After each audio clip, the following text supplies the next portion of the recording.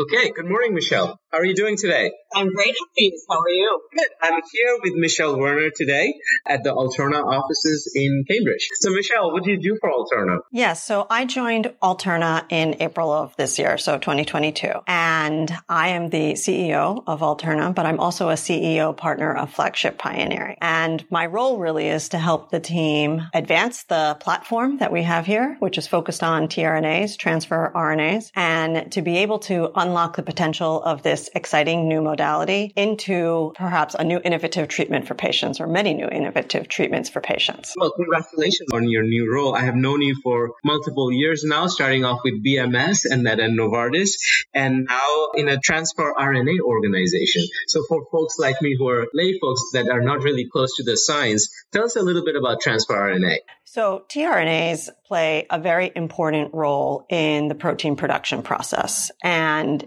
its role, although being known from a biological perspective, has been very much overlooked because we didn't necessarily have the tools yet to really understand how to unlock its potential. And basically what a tRNA does is it plays a very important transporter role where it transports the amino acid that gets translated from the mRNA strand into the growing protein chain. So when you think about it, that without tRNAs, there can be no proteins because every single protein that our bodies produce becomes a protein because the tRNA brings the correct amino acids there to begin with. So it's a critical function. So with our platform at Alltrna, what we're looking to be able to do is to engineer tRNAs.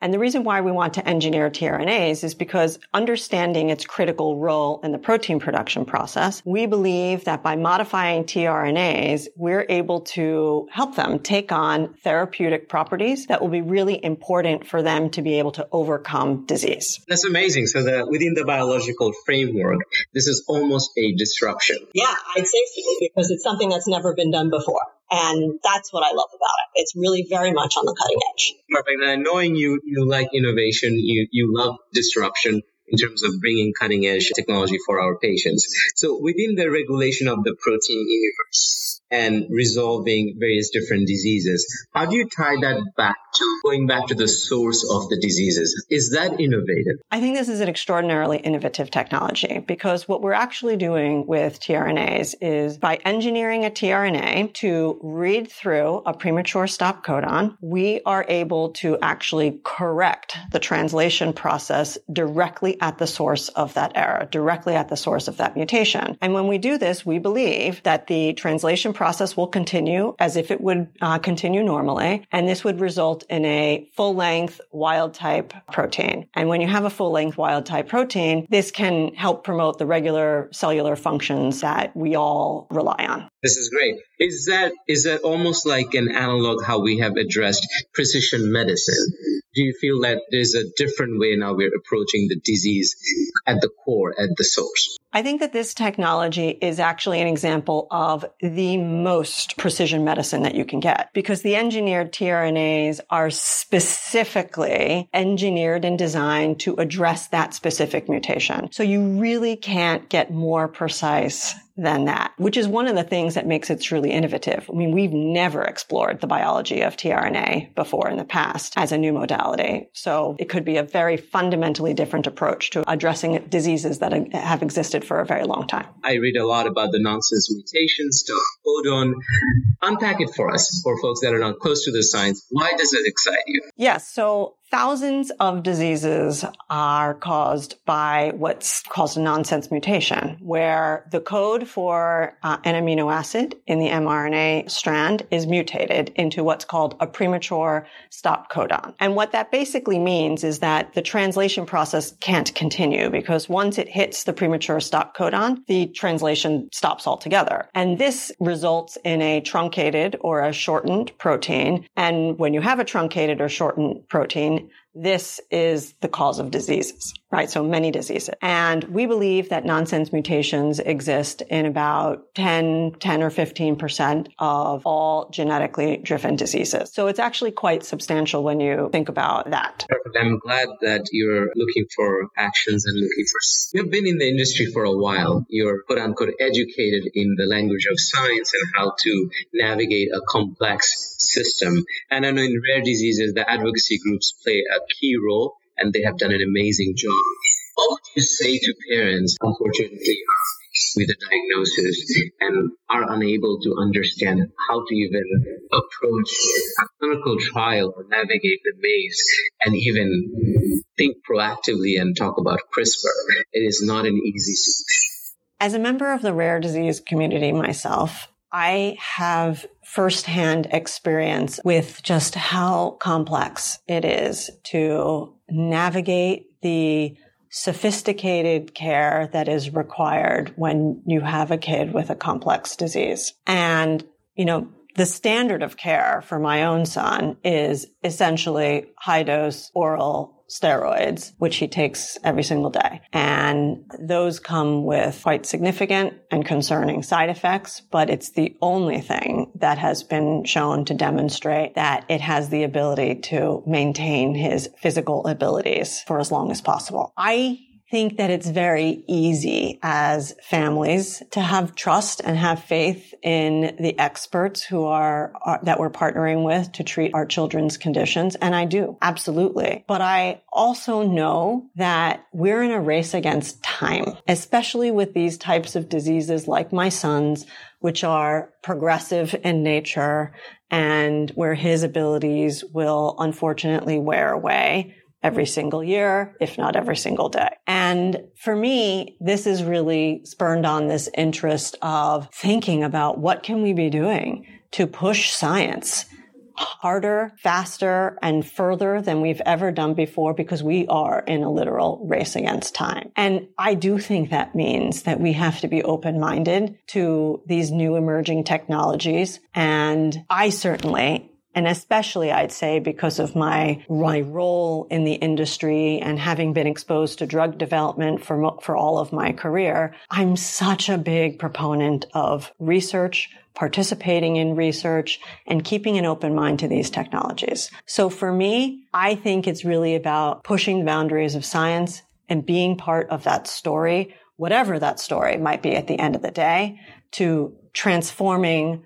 the standard of care from what we have today, which is not getting at any of the underlying disease itself, to something that I believe, and I hope that we're working towards, innovations that are directly addressing the diseases right at the source. This is great. Any learning from your journey that you would like to share? Maybe even on the industry side, what the industry can do better in terms of education and awareness? So I've been in the drug development and commercialization space for over 20 years now. And much of that experience has been in the oncology setting because I've had the opportunity to be on the cutting edge of science during that time. And I've always been drawn to being on the cutting edge of science because I've early in my career had the opportunity to really see firsthand the impact of disease on patients, which has drawn me into this field of really wanting to make a very significant step change type of impact because that's what they deserve. And being in the oncology setting has offered me the opportunity to work in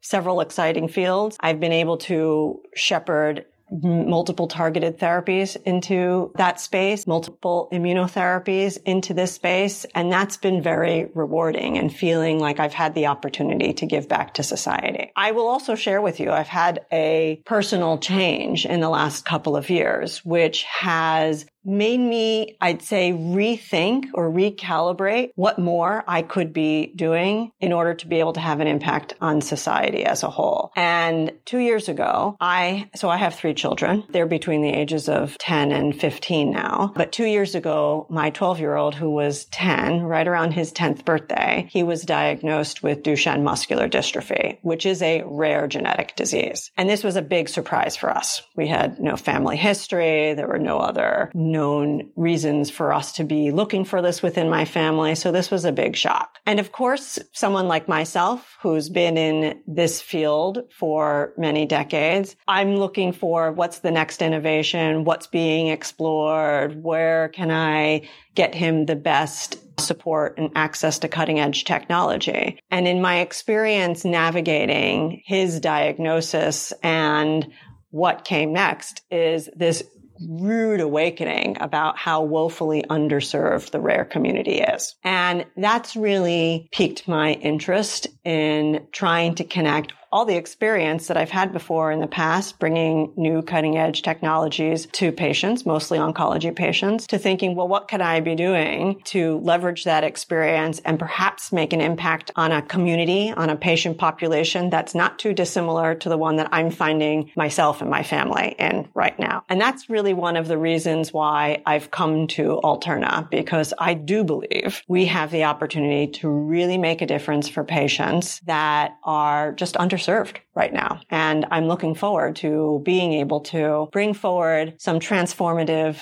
disruptive, step change types of innovations for them. That's a great point. And I think, the work you're doing at Alltrna under Flagship, giving this humanistic view of bringing solutions to patients is going to be key. Sitting in ASCO, I've always heard about human beings are not randomized mice model, right? There is a humanistic view of what a patient needs in a family or a community. So what are you excited about as you're working on your So one of the really exciting premises behind tRNAs is that when you have the ability to read through these premature stop codons, and these premature stop codons exist across hundreds of diseases, actually thousands of diseases, we can think very differently about what a clinical development plan looks like and what a regulatory strategy looks like. So for example, perhaps we have the opportunity to change our thinking about how do we classify these diseases. What we do today is we classify these diseases by their phenotype or what gene